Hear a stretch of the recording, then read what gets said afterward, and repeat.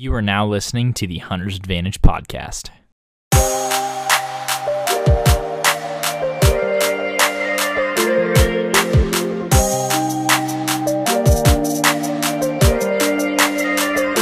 Christian Babcock, the host of the Hunter's Advantage podcast, and what we do on the podcast is we talk to disruptive companies in the outdoor industry, talk about innovative hunting solutions that are changing the landscape, as well as offer you tips and strategy for more successful hunts.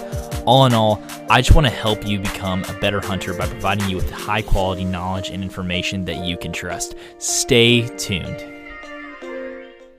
I want to tell you guys a story that happened to me this past weekend. Long story short, just to get right into it, is the hunting since moving to the middle of urban Texas and Austin has been very difficult. Apart from a few vacation days that you get, throughout the year with your employer, it's not easy to get out during the weekend. I mean, it's a 6-hour drive to just the most southern part of Oklahoma where I used to hunt. So it's been very, very tough. But it's really only driven my passion for the outdoors further into more of an obsession.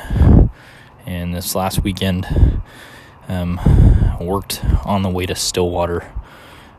Drove up there for 7 hours, got there, went and scouted a spot up near Kansas. So about 9 hours of driving. It's a pretty tough day. Went to sleep that night after hanging out with some friends and woke up the next morning. We had about an hour and a half drive to our spot and about a 30-minute pack in. So as you can tell, it's a very early wake up time. I woke up at 4:30 after driving those 8 or 9 hours the day before, and really didn't want to go.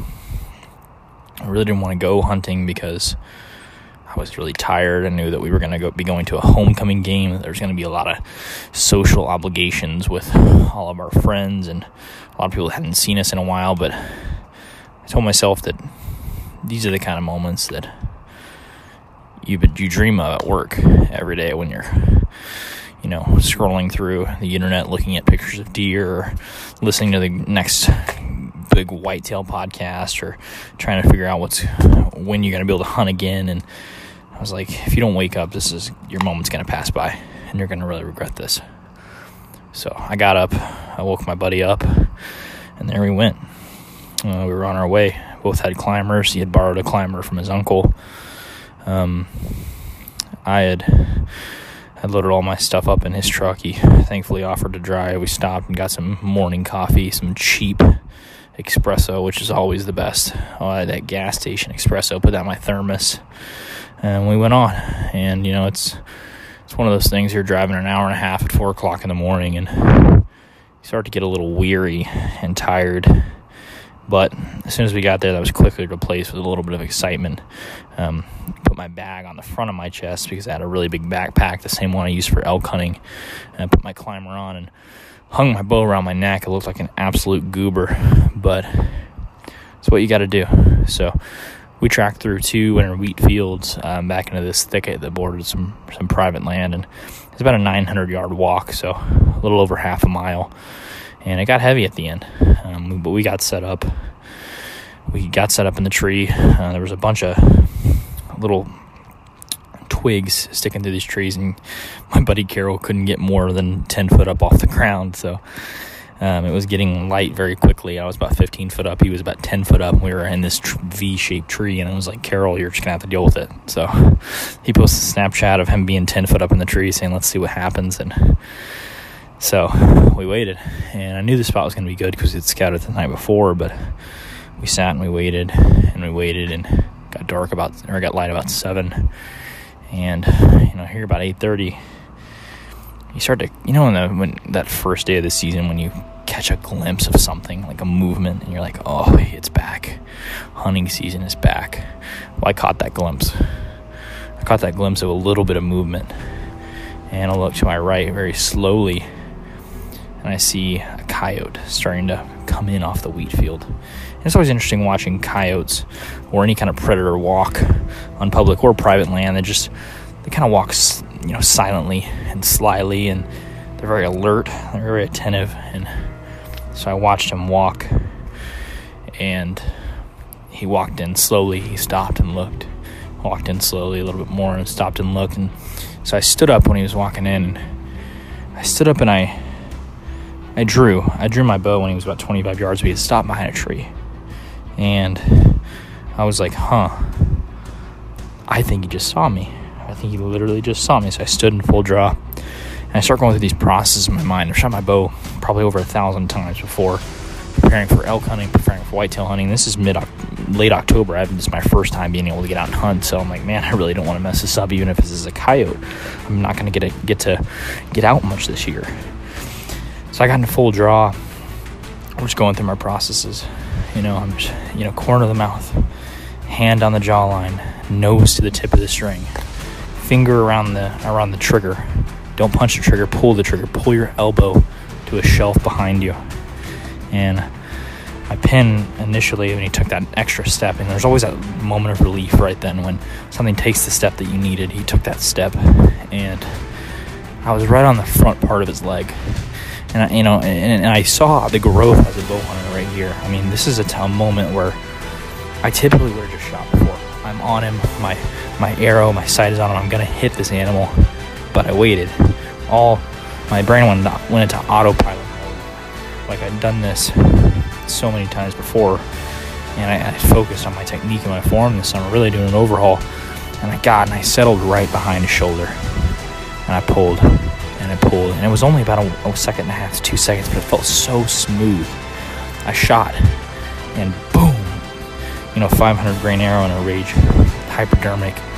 It looked like someone took a hot knife through butter.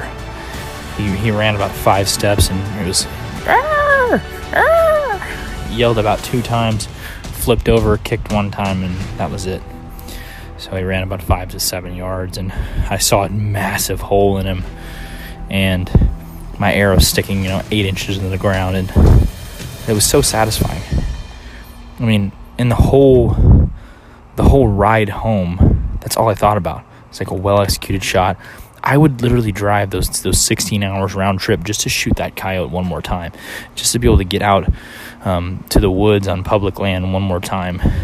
And it's really been interesting to watch the navigation from someone that could get out every weekend, Thursday through Sunday, to someone who doesn't, someone that only hunts Saturday, someone that has truly turned into what a lot of people would call a weekend warrior. And I don't want to be those things, but it's put so much more weight on practice, so much more weight on being prepared, because now I can't make up for those missed opportunities with the amount of time that I spend in the woods. Now it's just I have to be ready in those opportunities when they present themselves. I have to be crystal clear in my mind and ready, and have my process down and release a clean arrow. And I did that last Saturday. I mean, I know that I posted a pic on my Instagram, and it's just a coyote to many, but to me, it was a testament of what's to come this year, of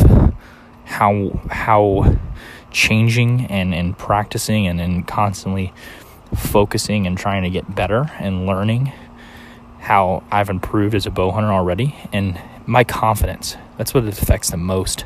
My confidence absolutely through the roof now. I'm going hunting this weekend, Friday through Sunday, and I'm so confident. Even if it was a 20 to a 60 yard shot, I just feel like my release is smooth, my bow is tuned, and I'm very confident mentally. I would just encourage you guys to practice, to get out there and put in the work, whether it's physically, mentally, or emotionally, or you go out and shooting your bow, whatever that looks like for you. It's going to be absolutely different than me, but for me, it was out being disciplined and practicing, and I know that those things are going to have such a tremendous effect on my season. Even though there's highs and lows of bow hunting, I know that the season is going to be a good one regardless, and it's already a success, even if the only thing that I kill is a coyote. But I just thought I'd take a few minutes to tell you guys that story. Hope your guys' bow season is going well. Feel free to message me if you have any questions about the story I just told, or if you want to maybe talk about bow hunting or share with me some pictures of your season so far. I'd love to talk about it. But let's get to this episode. This week on the podcast, we're talking premium fixed blade broadheads with the co-founder of Iron Will Broadheads. Started it with another friend of mine. So I'm the original design engineer for the product, and spent several years kind of designing it. And then a friend of mine that I met up in the mountains hunting had a marketing background, and the two of us decided to come out with a broadhead and make it a business together. So is this your full-time gig now? Is this what you do day to day? It is now. Yeah. That's awesome. So what led you guys to creating the broadhead? What was the problem that you were looking to solve from the beginning? Yeah, so I moved to Colorado about 20 years ago. Started elk hunting then. I actually grew up in Wisconsin hunting whitetails. But anyway, moved out to the mountains, started hunting elk, worked really hard to get that first shot. Took me a few years actually. And when I got a shot on a nice bull, I ended up hitting too far forward to hit the shoulder blade. Broadhead failed, got very little penetration. And man, that was painful to wound that great big animal after I worked so hard to get that shot. And yeah, I just felt terrible about it. And at the same time, I have a mechanical engineering background. I've been working as a product development engineer in my day job for many years already by then. And so I started taking a real critical look at the broadhead I was using and the broadheads out there. I could see the failure modes, and just decided to start applying some mechanical engineering to initially just test and find a better broadhead to use for elk. And then after a couple of years of testing different broadheads, I decided to just design and engineer my own at that point. So what kind of, not brand, but what sort of broadhead were you shooting that failed on you? And what were the issues with the design in that kind of broadhead? Was it a fixed blade, an expandable, or what failed on you? It was a fixed blade. It was like a 3-blade chisel point type head. The ferrule just wasn't very strong. My guess is that hit that bone and just bent over. That'd be my guess, because there was very little penetration there. So I don't know if the blades broke or the ferrule bent over, something like that I think occurred. So yeah, and as I started really looking at it, yeah, the blades were pretty thin, 30 thousandths or so, 420 stainless steel. They bend or break pretty easily. Ferrules were being made typically very often out of 70-75 aluminum. Some of them were stainless steel, but it was typically a softer steel in thinner sections than when they're stainless steel. So, it did take me long to realize that, yeah, these things, if they hit heavy bone, are going to bend or break. And so I was really after something that would make it through that shoulder blade on an elk, say, pass through that, not bend or break, slice into the vitals, and really get a pass through is what I was shooting for. Stay sharp and give you, make it a quick kill on those shots rather than wounding an animal and making it, a nightmare. Taking that design and seeing what the weaknesses were, what then did you design? So from an audio perspective, I know we can just go look at pictures. For someone that's driving to work right now, listening to this podcast, how would you describe the differences between those 3 blades with the very thin blades that crumple a lot of the time to what you guys have engineered at Iron Will? Yeah, so I'd always been kind of a 3-blade guy, but when I started testing different broadhead designs and looking at penetration, what I realized is that like a 2-blade cut on contact would far out penetrate a 3-blade, chisel point type head. And prior to that, I'd never really used them or shot them, but that started me down the road of looking at kind of a 2-blade, one big main blade, triangular shaped main blade basically. But what I saw on many of those is that they're pretty long, and the tips would be get kind of thin, and that was kind of the weak point. A lot of the tips would break hitting bone on bone impact. Also, they didn't fly that well if they were too big, too long. So, you know, what led me to the current design I have now, which is basically it's a two blade with bleeders. So it has a main blade, starts at one angle, and then it changes. So there's a second angle at the tip that's sharper, and that brings that tip back. So it's shorter overall length. It also strengthens up that tip. And I kind of came up with that through empirical testing, but also just through like finite element analysis, computer analysis, looking at stress strain on the blades. And then a much thicker blade. Ours are 62 thousandths thick steel blades, where most blades out there are in that 30, 40 thousandths range.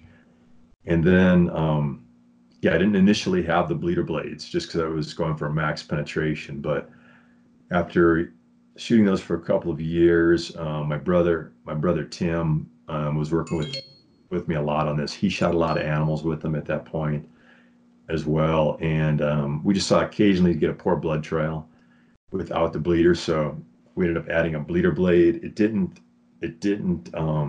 reduce penetration very much, but it opens up that hole and does a nice job there. So the general design evolved to that point, and then I spent a few years going through different materials, trying different blade steels, trying to get one that would hold up to a heavy bone impact, but yet still be able to get a very sharp edge and retain that edge. And that's when I initially started with some stainless blade steels, but really if you get them hard enough to hold a very sharp edge, then they get pretty brittle. And so I'd snap those or break or chip those on heavy bone impact. So I ended up moving to tool steels and iterated through about 5 different steels till I settled on a A2 tool steel, which it's typically used for metal stamping dies. So it's used to cut other metals. It's very tough, but you can also get an excellent edge. It's used by high-end knife makers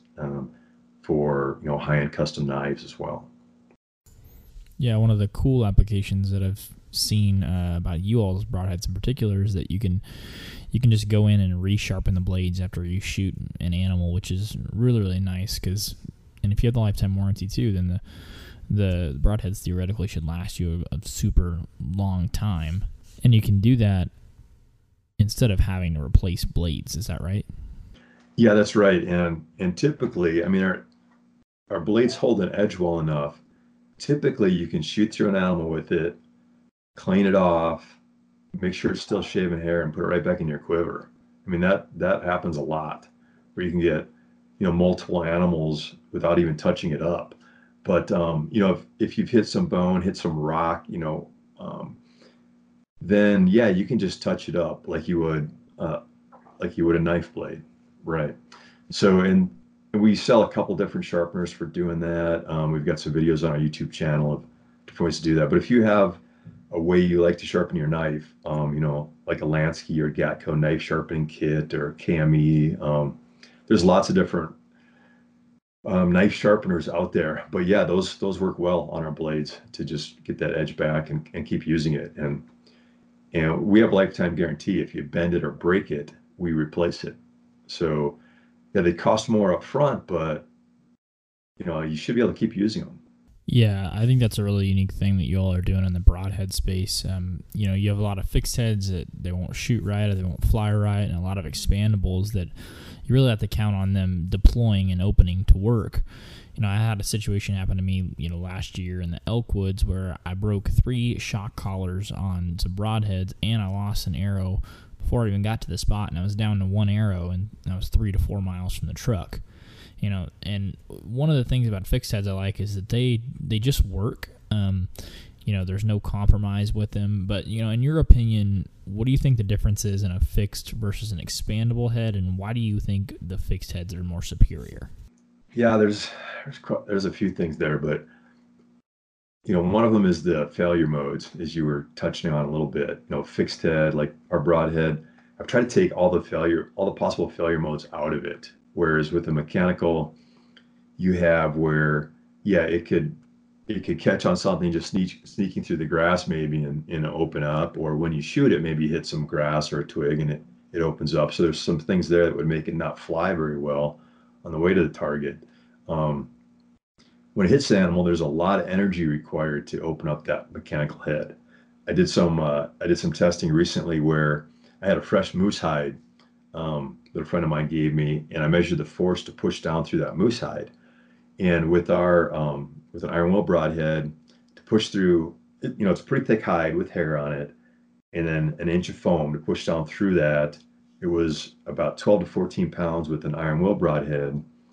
Or with a couple of the most popular mechanical broadheads, I was seeing it get up to 160 pounds to start cutting into that hide, and then it was actually crushing the foam beneath it. So a ton more energy is required to open that broadhead up. And if you're shooting a big animal like an elk, it might just hit the hide, hit the rib, and stop, depending on your system and how much energy you have and how far the shot is, things like that. So, I mean, that's a potential failure mode. And then, if you catch the shoulder blade or back edge of the shoulder blade, it might stop it as well.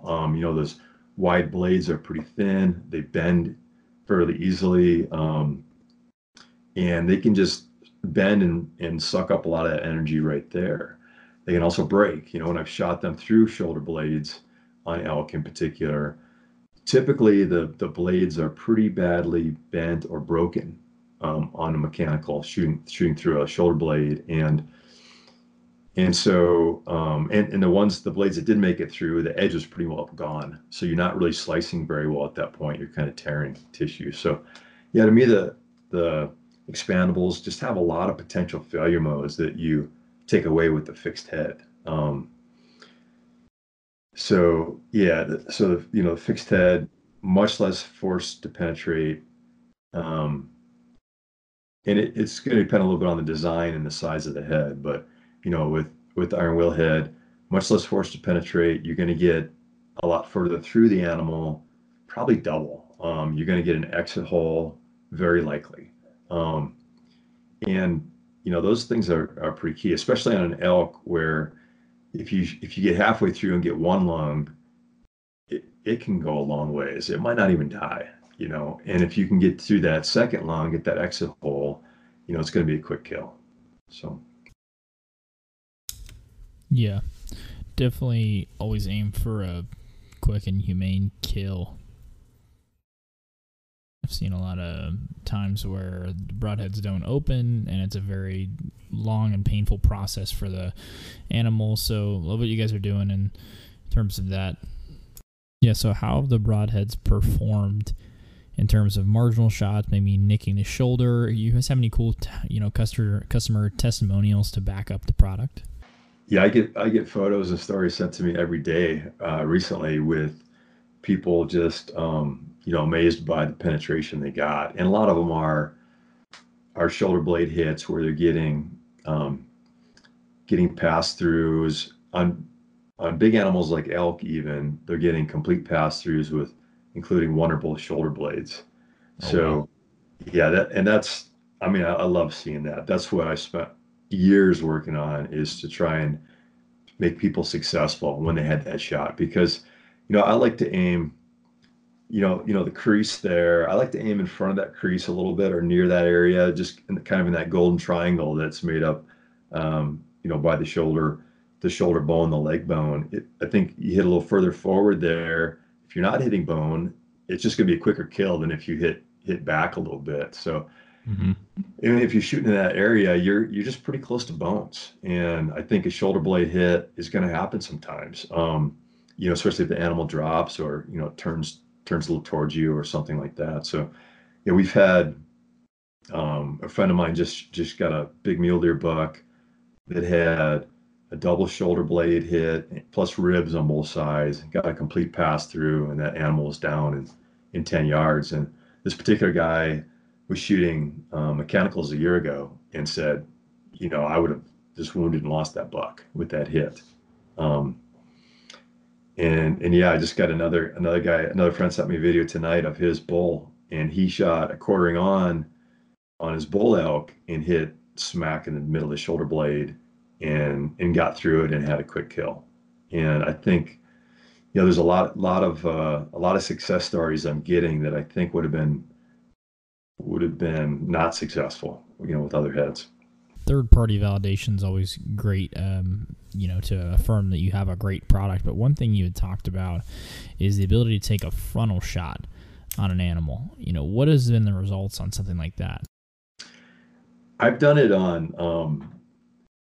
I've done it the other way around on an elk, where it was an elk that it was walking slowly in kind of an arc away from me, and so the angle was going from slight quartering to 45 to a little bit more as I shot, and it ended up slicing through the the hind quarter really on its way in, and it went all the way through, passed through the heart, and stuck out between the front shoulder and the brisket. So that was a full length on a 6-point bull. And I've had a few other people send me photos where they took frontals on bull elk, and there's a couple I'll post on Instagram, I believe, where they got a frontal and it stuck out. One of them stuck out a foot or so out of the hind quarter, right out of the kind of the ham there. So yeah, that's been happening full length. And I like that. I never considered the frontal a shot, 5 to 10 years ago. But it's a pretty good shot if you're close enough, especially on an elk. I think it's a good shot with a strong fixed blade, because I think you do run into that potential problem of, if you're a little bit right or left, you can catch that, you catch some bones there. So you want to be able to go through those as well. So to pump this big fixed blade broadhead, are you wanting someone to pull a lot of poundage, shoot a heavy arrow, shoot an arrow with a lot of FOC? What's the ideal config for shooting a head like this? Yeah, it's going to depend on the person and what their physical ability is and size. I shoot 70 pounds, have a 30-inch draw, so that's pretty nice to get a good amount of energy there. And I think people in general are better off going with a little bit heavier arrow. You lose a little speed there, but you retain momentum. And the reason is your bow is a little more efficient, so you have a little more energy right as the arrow leaves the bow. And then also the drag on the arrow is proportional to the velocity squared. So a very fast, light arrow coming off the bow is going to slow down quite a bit more than a slower, heavier arrow. So if you're shooting your targets out there, say 40 yards or 50 yards or something like that, that fast arrow lost more momentum on its way there than the heavy one. So, you get more retained momentum with that heavier arrow set up, and penetration is really going to just be dependent on your mass times your velocity just before that arrow hits that animal. Mass times velocity gets converted to force over time. So the more momentum you can retain, the more, if it takes a certain force to penetrate that animal, it's going to have that force for a longer period of time, get further penetration, basically. So now what's that right weight? It depends. I currently shoot about 500 grains. I've crept up from 425 several years ago to 450, 475, and I'm at 500. Even a little heavier, I don't think is bad. It's just I pick a weight that I can also shoot very far, because I like to shoot like Total Archery Challenge events in the summer and things like that, where they're just a lot of fun. It's a ski hill. The shots are 60 to 128 yards, I think they were this year, and so too heavy of an arrow, I just can't shoot that, even with a slider sight. Oh yeah, my sight's bottomed out, so I understand that. Bottoms out at that point. But no, I've had excellent results with a 500 grain arrow this year. My elk, I shot a bull elk. It was a 52-yard broadside shot. It went through and literally stuck 6 inches into the dirt on the other side of him. It was It was slight quartering away. No bones were hit. I guess ribs were hit, but that was about it. Just a slight quartering away. Just zipped through him and stuck in the dirt. And then he ran back. I had ranged two trees before he came into the opening, and he ran back and was right behind this tree that was 67 yards away. So I didn't have to range. I dialed my sight quickly, and I put a second arrow through him at 67 yards, steep quartering away. And the exit hole in those two arrows were like 2 inches apart through the opposite shoulder. And that second shot actually cut the shoulder blade a little bit. And that was also a complete pass through at 67 yards on a big bull elk. So yeah, that weight for me has had great penetration with our broadhead. Yeah, on one podcast, you had talked about stiffness of the arrow. Could you maybe go into a little bit more detail on why that matters? Yeah, so, as I mentioned, I often recommend a little heavier arrow, but and we can talk a little bit about front of center too, but a little bit, you don't want to be low on front of center, kind of a medium to high, I think, or medium to moderate, is good. But the problem people often get when they try to add a little weight or add a little FOC is they want to use the same arrows from last year and just add more point weight. And so it's very important to first not be underspined. If you are underspined, if you have too much weight up front for your bow poundage, your length of your arrow, you're going to get too much flexing of the arrow as it comes off the rest, and arrows aren't going to fly well, especially with fixed heads. But even with field points or mechanical, you've got all this motion going on. If you get a close shot, your arrow's probably not even going straight yet, but you've just lost a lot of energy from this extra bending back and forth. So yeah, first make sure you're not underspined. You want to be optimally spined or a little bit stiff, even is what I would recommend. And often it could be a bit of a problem. Often the arrow charts don't account for the different things people are doing, up front. You can get weight up front different ways. It can be the broadhead weight, 100 or 125 or up, but they can also do it by a different insert. We sell these impact collars that go over the arrow at 25 grains. So a lot of times just the arrow chart doesn't give you all the information you need. You almost need to use some kind of a software like Archer's Advantage or something like that to really analyze your setup and see, are you optimally spined? You can do some of this empirically as well. You can take your arrows and buy some field points at different weights and shoot some groups at distance and see how they're grouping for you. Because often if you start getting underspined, you're going to be shooting poor groups as well. Yeah, so spine is the stiffness of the arrow, and it's really a measurement of how far the arrow deflects if you hung a certain weight from it. So a 500 grain would be 0.500 inches deflection with a certain amount of weight, hung from the middle of it if you're supporting it, out at the ends, basically. So if you think about it that way, a 250 spine is twice as stiff as a 500 spine, or it's going to deflect only half as much. So yeah, very important. And I see that a lot, that people are underspined. And yeah, I don't know if they used to shoot, there was such a push for high speed arrows many years ago. And I think it's kind of coming back the other way now. But yeah, there's a number of things. And I've done some posts on my Instagram as well. You can look back in late August to where I've said these are the issues you can have if your fixed heads don't shoot as well as your field points. Take a look at these different things, and a big one is the arrow spine. You do not want to be underspined. That's a problem. Some of the other ones you don't want to have. You want to have enough fletch on there.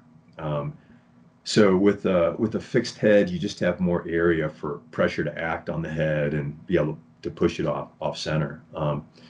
And so you want to have enough fletch to kind of counteract that. That fletch at the back pulls the arrow back and keeps it going straight. Also, So what I see sometimes is people are shooting these really little target fletches, and they're shooting and they're straight or maybe 1 degree, because they want to just get as much speed as possible and reduce drag, reduce weight, and and you really don't want to do that with a fixed head. You want to have enough fletch back there. Something like the size of a Blazer vane works well. Blazer vane or AE Max Max Hunter are similar, kind of similar size. If you want a little lower profile, like a Max Stealth or a Heat Vane, or there's others that are about that size as well, where they're a little lower profile but a little bit longer. Those are all good. I recommend um, at least 2 degrees offset or helical. You want to get that arrow spinning. When that arrow's spinning, it has that rotational momentum that keeps it on track, and it takes more force to kind of push it off track. And so you get a little wind gust, blade of grass, whatever.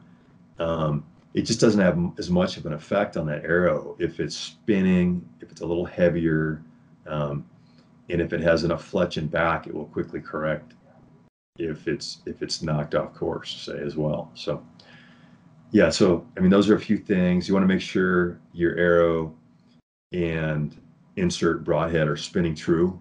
A lot of times this is a problem with inserts, or sometimes with arrows as well. But get yourself a little arrow spinner. They're pretty cheap. You can spin the arrow, see if the point of the broadhead is staying right at the same spot, or if it's like wobbling all over the place. And if it's swinging a big circle around, that's gonna catch some air and throw you off as well. So yeah, those are definitely some things to take a look at. Archery is a much more complicated sport than I realized when I got into it. But transitioning from that, the biggest knock that I've ever heard on a fixed head broadhead is they don't fly straight.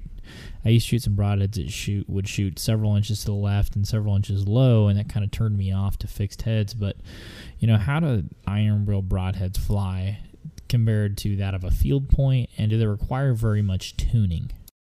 Yeah, let me tell you one more story while it's in my head. Is that I just went on a mountain goat hunt. I drew a mountain goat tag in Colorado, and just before leaving on the hunt, I put this on my Instagram story as well. I shot 3-shot group at 100 yards with 2 field points and a broadhead, and there's literally a 1-inch group out there. And oh wow!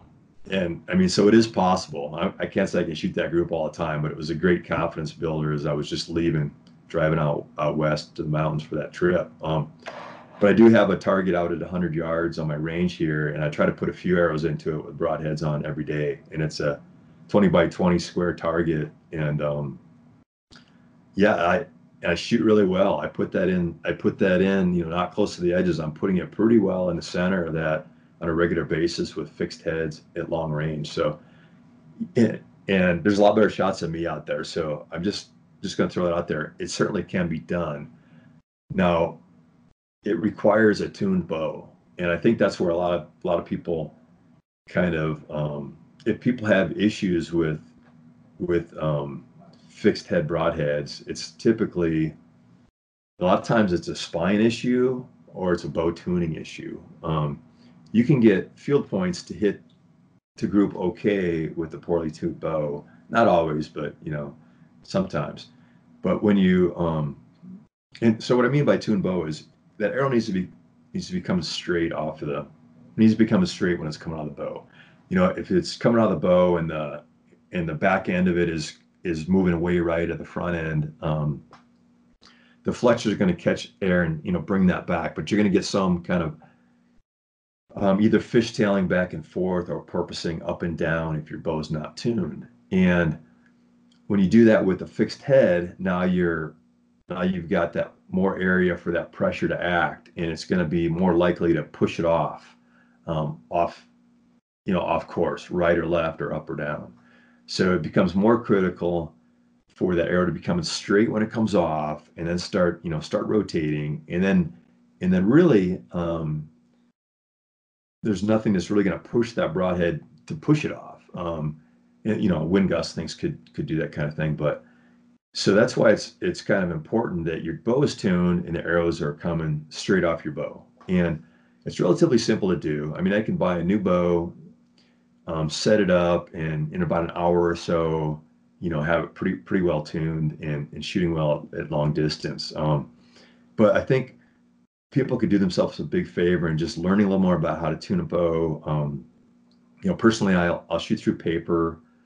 You'll first kind of set it up. You'll set up center shot in the right place. Set your nock height right, and then shoot through paper and see, you want to be tearing a bullet hole, let's say 12 feet away from the paper. If you're tearing tail right, left, up, or down, it depends on the bow what you do then. If you yoke tune or move a rest or what. So I'm not going to get into that kind of detail, but learn for your bow, or through your archery pro shop. How do I adjust this, get it tuned in, and get that arrow coming straight, off the bow. So I do that as kind of first level. I'll paper tune, and then I'll also shoot a bare shaft at 20 yards along with a fletched shaft, with field points on it too. And if they're hitting the same point, and they are the shafts are parallel and hitting pretty close together, then I know, hey, this arrow is coming straight off my bow.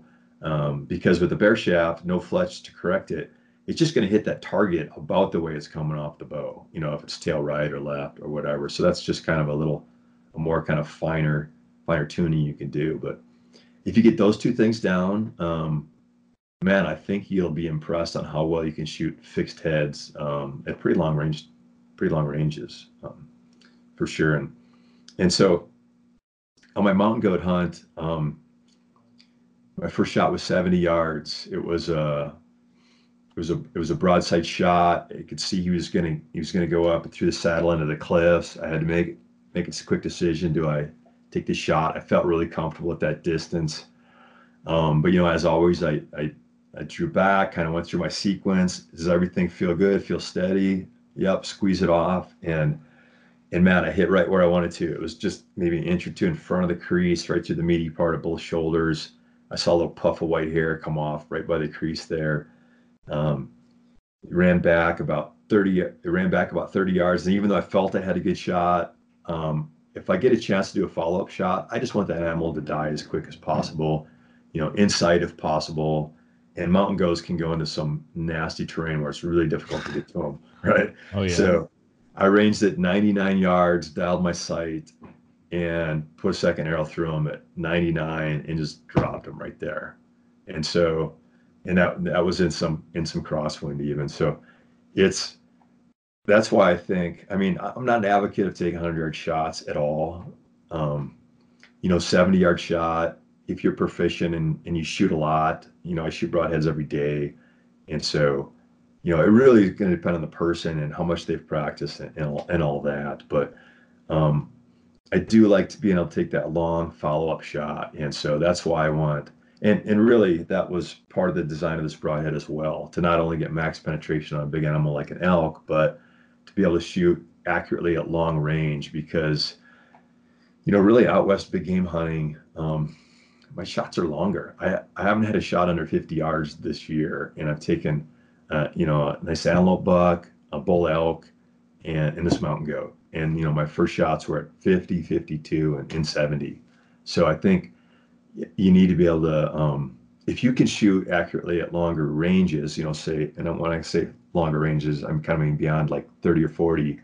It just opens up your opportunities in out west big game hunting, I think. I don't think it's needed that much for whitetail, but certainly antelope, mule deer, you need those kind of shots. Well, you don't need them, but it gives you more opportunities for sure. Yeah, man. I felt that on a mountain goat hunt last year where I had one at 75 yards, didn't have a 75-yard pin, so I had to just kind of take that one as a loss. I should have practiced more, should have had the right equipment to hunt, knowing that I was going out to that western land. But yeah, man, I want to hear more about your mountain goat hunt. What was that like physically, emotionally, as far as practicing goes, and how long had you waited to draw that tag? Yeah, I think it took me 13 years or so to draw it in Colorado. It was amazing.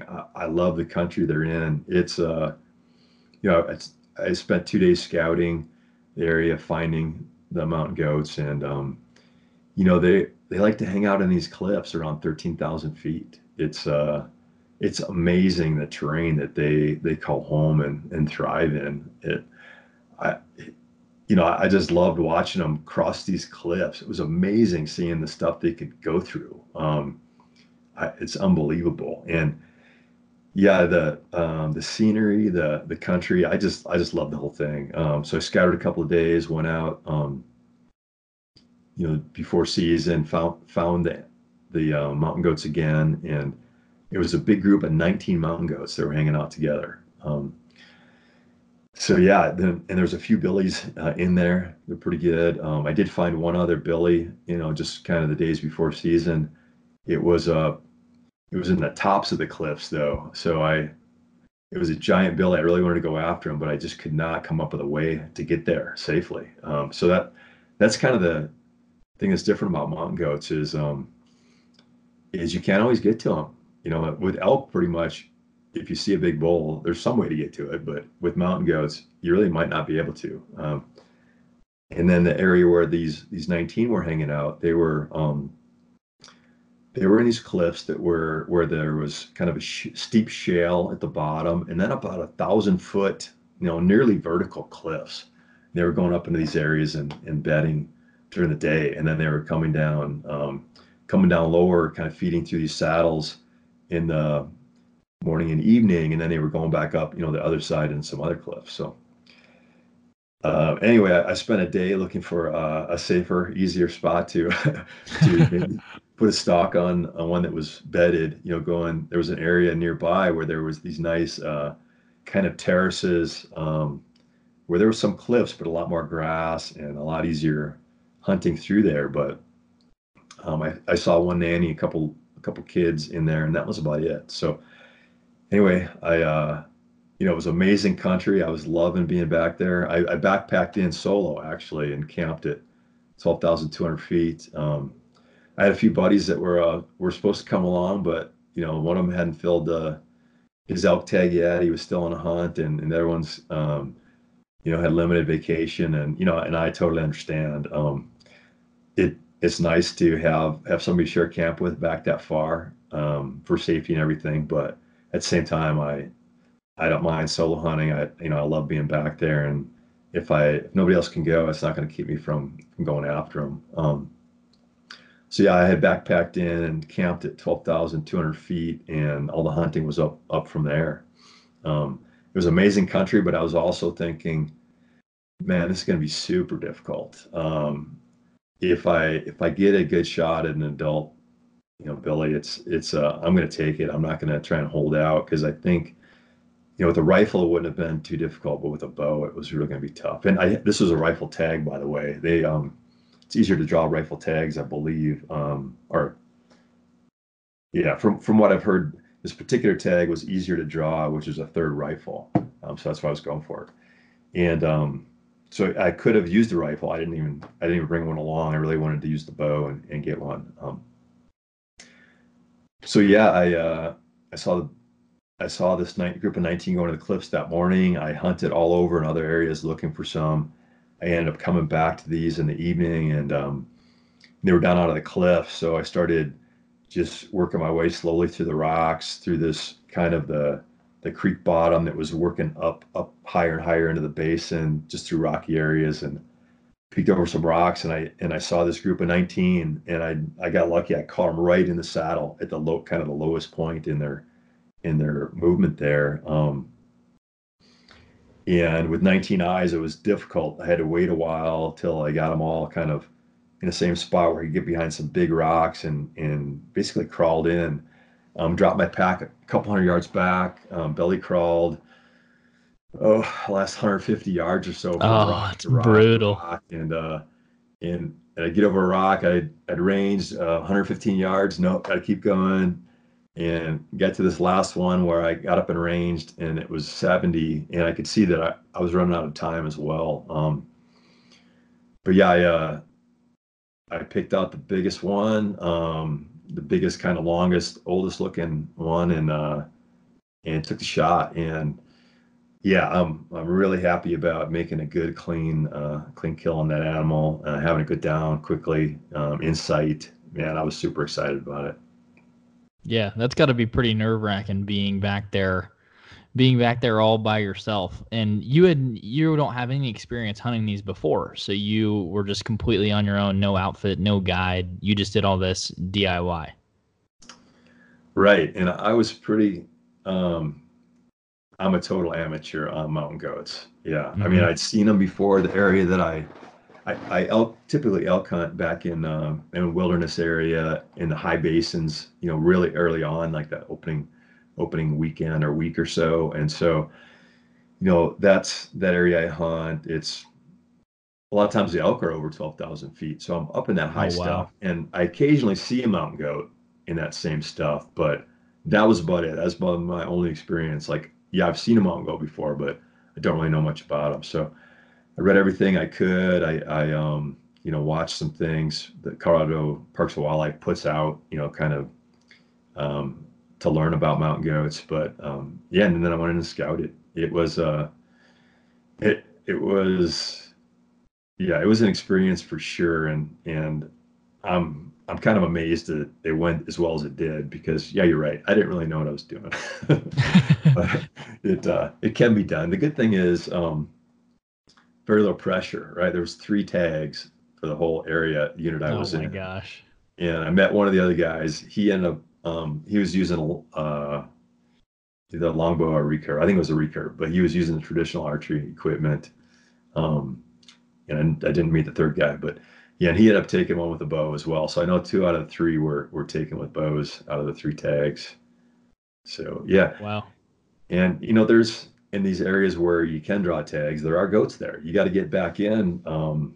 They're high. They like to hang out at 12,000 foot plus.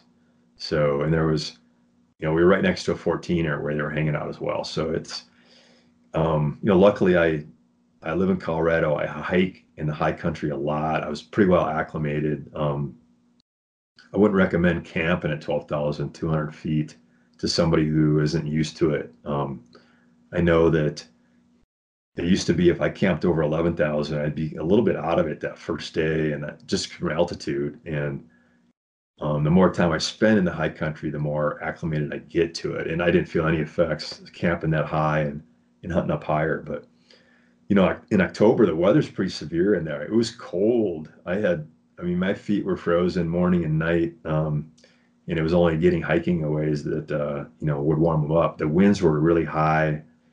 And they flew all night. So I'm in a little one-man tent I kept getting woken up because the tent is like get laid flat on me from Yeah. wind gusts. And so, yeah, I didn't sleep real well. It was cold. It's not nice camping or anything. It's not, you got to be willing to suffer a bit for sure on these hunts, but keep your eye on the prize and keep at it.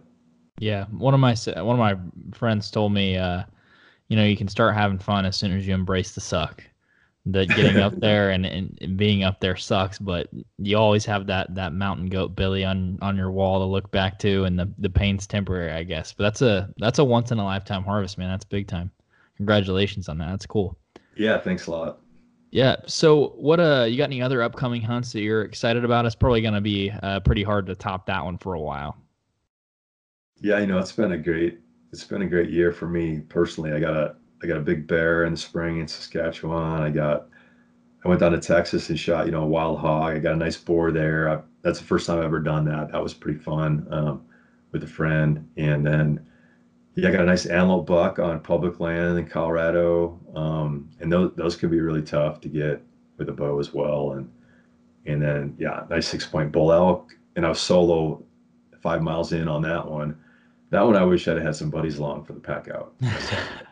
Of course. Yeah, then a mountain goat. So I'm super happy just with the way the season's gone. I've got a mule deer tag yet in Colorado in November that I'll try and get with a bow, and then I'm going to go back. I've got four brothers that I hunt with. Each year we do this brothers hunt for whitetail, either in Wisconsin, Illinois, or Indiana, typically. And this year we're going to hunt Indiana, and I might also try to get in a hunt in whitetail hunt in Wisconsin or Illinois on the way there. So, mule deer and 1 or 2 whitetails yet I'm hoping for. Yeah, still got an eventful year planned out, man. I'm actually headed to Saskatoon. Wait, is that how you say it? Saskatoon. Sorry, Saskatoon in May to hunt black bear. What time? You said in the spring. What time of what month did you hunt black bear last year in Canada? Yeah, it was in May. Okay.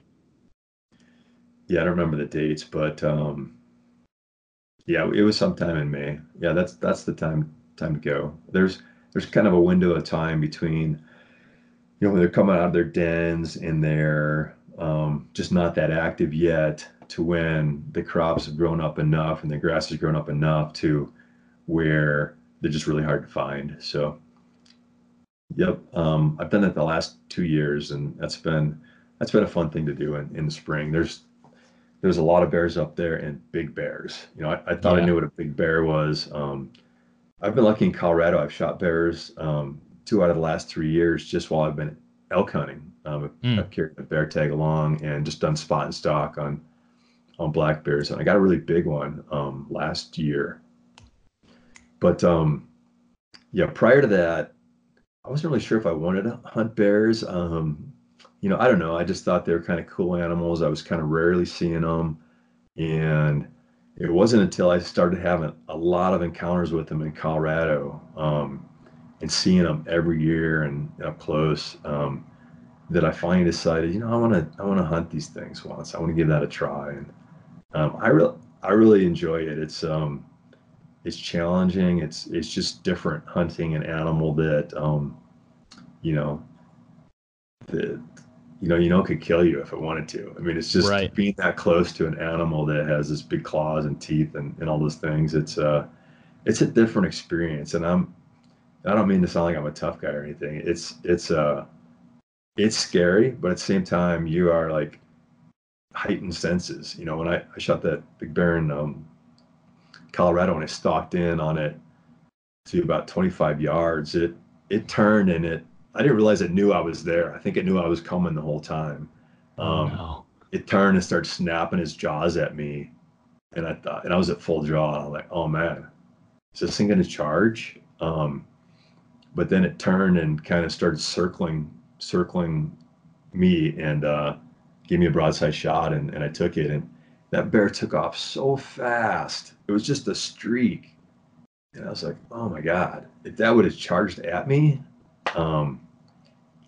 I don't think, if it wants to charge at you, I don't know how you get a weapon up quick enough to do anything about it. I mean, those bears can be really fast. Luckily, they usually don't charge, especially black bears, but yeah, it can be an intense situation, and yeah, it's something I never knew if I wanted to do, but at this point, I do enjoy it. Yeah, enjoy hunting as well. Yeah, I'm looking forward to it, man. I was up in Colorado in September, going to Canada in May. I'm pretty young, so I'm trying to diversify and spend my money wisely on the species that I want to go chase, because there's plenty to hunt in North America. But man, I really appreciate you jumping on that podcast. For anyone that wants to maybe get a pack of broadheads or check you guys out, what's the website? What's the socials to keep up with you guys? Yeah, our website is ironwilloutfitters.com. Our social is at ironwilloutfitters. And we're not an outfitter, so I'm not going to guide you on hunt or anything. Maybe not the best choice of names. Our products are Iron Will broadheads. We have some ultralight knives now as well, but we also sell some components, some component system to kind of beef up into your arrow. But yeah, you can check them out at our website or Instagram if you want to kind of see what's going on day to day. Cool, man. I'm looking forward to trying some out. Possibly on a black bear in Canada. I think that would be pretty cool. That'd be a great application to try them. But I appreciate you jumping on again, Bill, and we'll do it again sometime. Sounds good. Thanks for having me on, and good luck hunting. Hey guys, thank you so much for consuming the Hunter's Advantage podcast. We really appreciate it, and we really do the podcast for you all. And just to stay in tune with that and what you guys want to hear, feel free to message us on Facebook or Instagram on who you would like to see on the podcast next.